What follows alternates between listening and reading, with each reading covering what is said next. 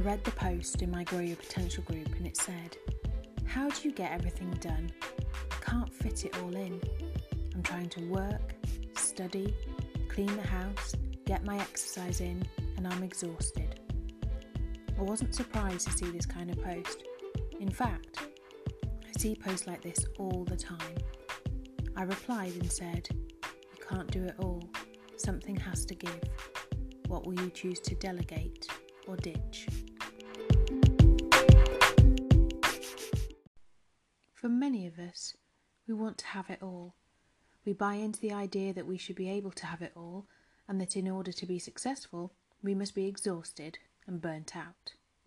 This is a complete lie, and is one that is literally killing people.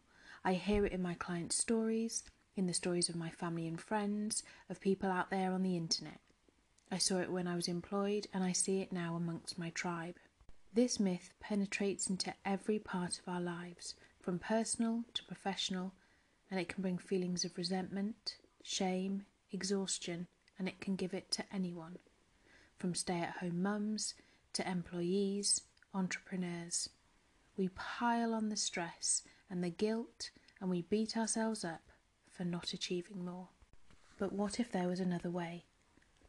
I'm an advocate of doing something you love every day, from making time for self-care through to doing the job that you do. And so today, I'd like to focus on your job, your career, your business, whatever you call it and whatever you have.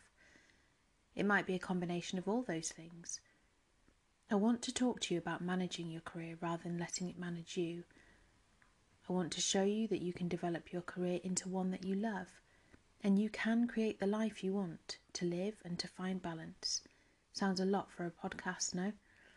Give me 5 minutes and see if this resonates with you. The key to developing a career is a plan. I know. I'm not going to tell you how to write a plan because you know how to do that already. Although, if you do need help with that, then please get in touch. It's also quite difficult to do via podcast.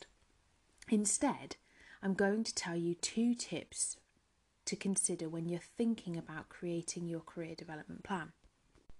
The first is giving your time a purpose. When we think about having balance between life and work, we often think about giving both equal or near equal time to both. But the truth is that some things take up more time than others, and at different times of our life. One way to achieve this feeling of balance is to give your time purpose, and, as I would say to my kids, put a timer on it. So instead of falling into the black hole of Facebook, that would be me, you can use a time management technique that works for you and work with purpose for a fixed length of time. Let's take an example. A recent client of mine was ready to step up in her career. She was working full-time, had caring commitments, and was committed to a healthy and active lifestyle.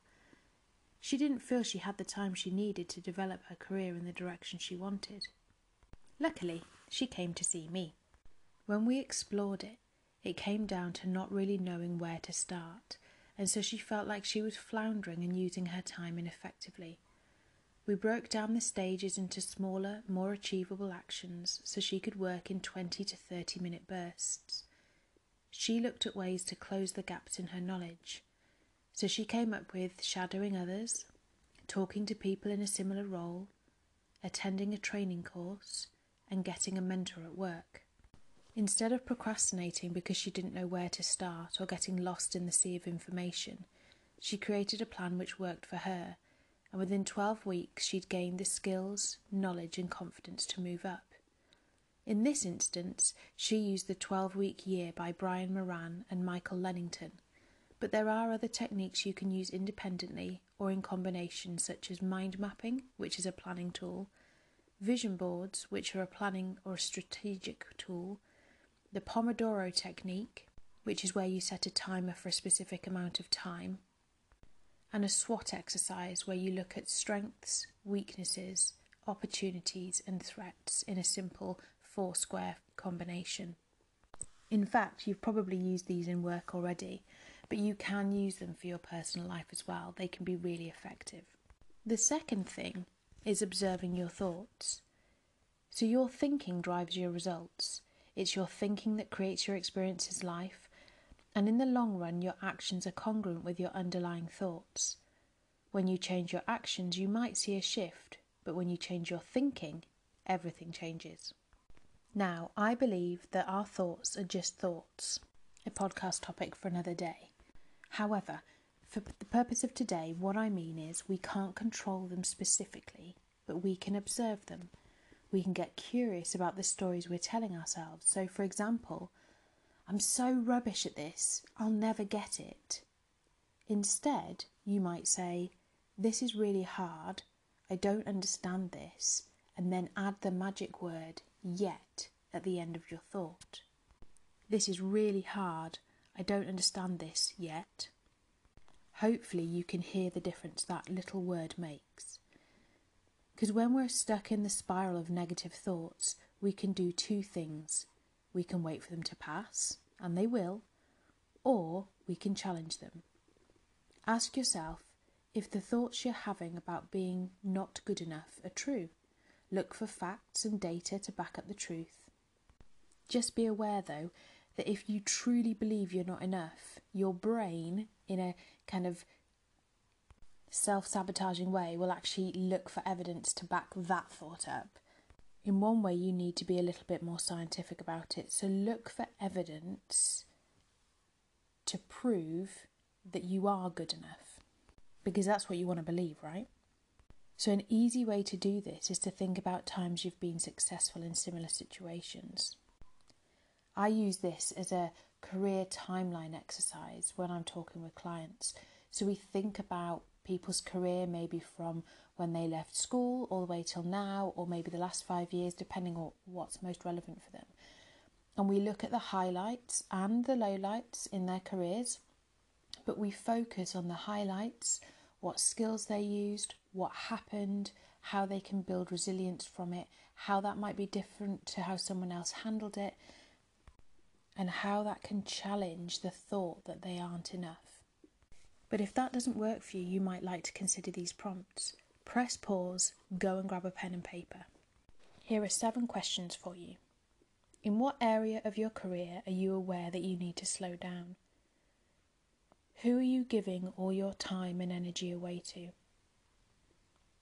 What are those things you wish you could do more of or less of? What does self-care mean to you? What would you do to make yourself feel good, happy, relaxed, cared for if you had all the time and resources in the world? What does having fun mean to you?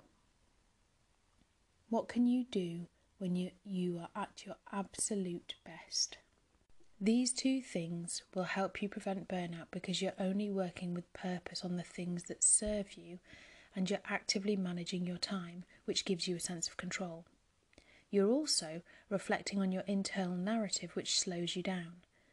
Scheduling time to spend on you, whether it's reflecting, celebrating, relaxing, or just doing something you love, is essential. Make it part of your plan to develop yourself as well as your career. Thank you so much for listening today. Remember to leave any comments or questions and I will pop back and answer them. You can also join my LinkedIn group for videos, webinars and wisdom from the rest of the tribe. And if you're thinking about how to develop your career this year, or maybe you're ready to take on a challenge, or you feel like you're stagnating in your current role or situation, then get in touch over at www.yourtimetogrow.com and join me back here next Tuesday for the next episode.